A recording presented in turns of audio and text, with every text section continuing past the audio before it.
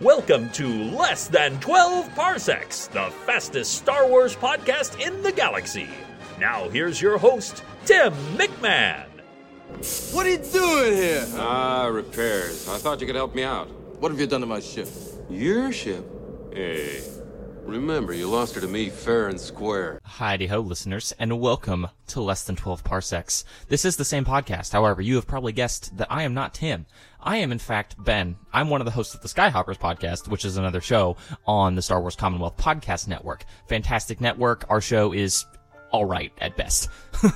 But I'm really thankful to Tim for letting me have this opportunity to do this episode, because I'm going to focus on something I've wanted to do on Skyhoppers for a long time now, but I can't really figure out how to turn it into like an hour-long episode, and that doesn't mean that I won't, but for the time being, I'm going to take, however many minutes this ends up being, not many, to give a little bit of a crash course in Star Wars tabletop RPGs. And by tabletop RPGs, for those who aren't quite as familiar, I'm talking about games that, like, they're also called pen and paper RPGs, like games like Dungeons and Dragons, Pathfinder, games that you gotta roll all those funky little dice, like the D20, the 20-sided dice and the 12-sided dice and what have you.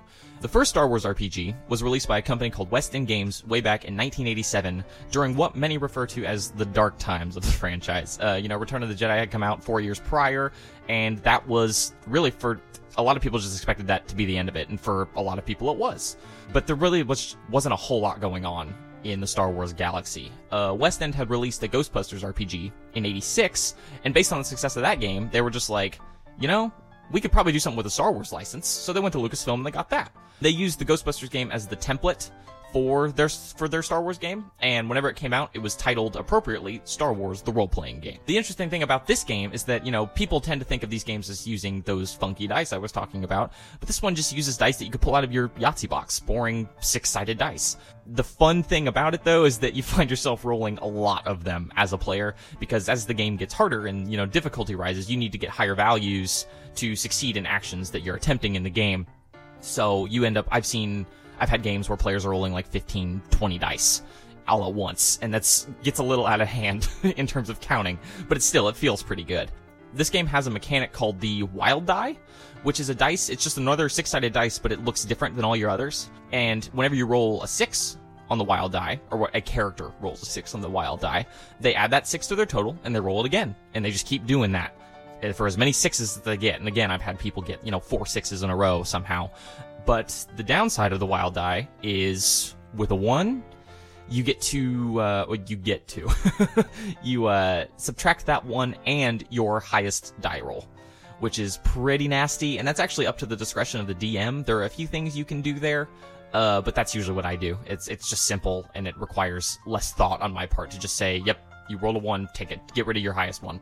For like a 2, 3, 4, and 5, those are all, the Wild Die is just treated as normal. That makes the game feel a little bit swingy sometimes, but in a world like Star Wars, with all the like dramatic, sweeping, grand actions and whatever, it makes sense. And plus, if someone gets really unlucky as the GM, you can just kind of hand wave some of that stuff away. You don't want to kill your characters. Or, I don't know, maybe you do. I tend to not. One of the coolest things about this game is that it really laid a lot of the foundation for the then non-existent expanded universe. Most, if not all, of the Cantina aliens got their name from this game, and when Timothy Zahn was writing his Thrawn trilogy, he was given the West End sourcebooks from this game to help build his world.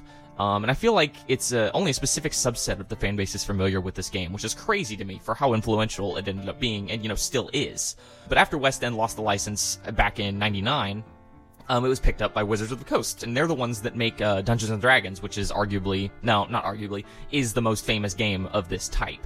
And this is the game that actually uses those, the funky 20-sided dice that I was talking about, and all that different class of dice.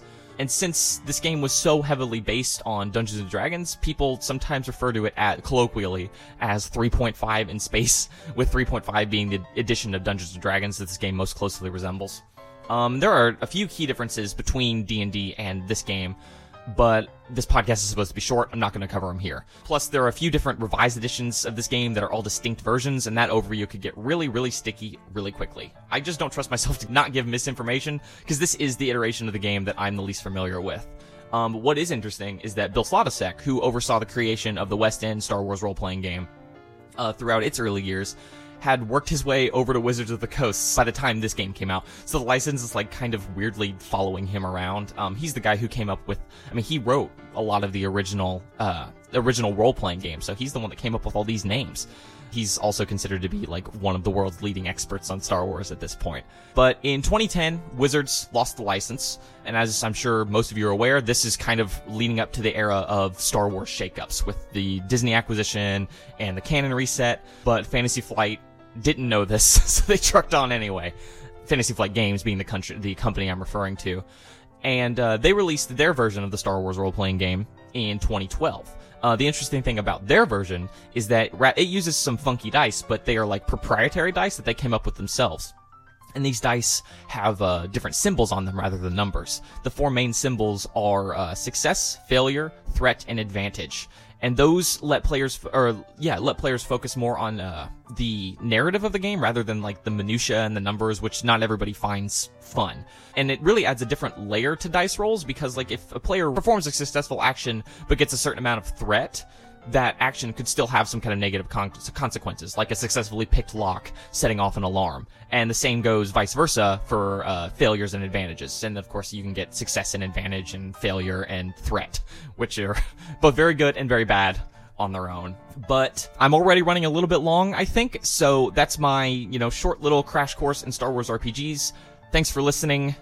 See you, hopefully at some point in the future, on Skyhoppers or maybe even back over here. You've been listening to Less Than 12 Parsecs, the fastest Star Wars podcast in the galaxy. For links and show notes, visit our website, 12parsecpodcast.com. Follow Less Than 12 Parsecs on Twitter at 12parpod, on Instagram at 12 Parsecs Podcast, on Tumblr at 12 Parsecs Podcast, and find us on Facebook as well. And please let us know what you think. Email us at 12parsecspodcast@gmail.com.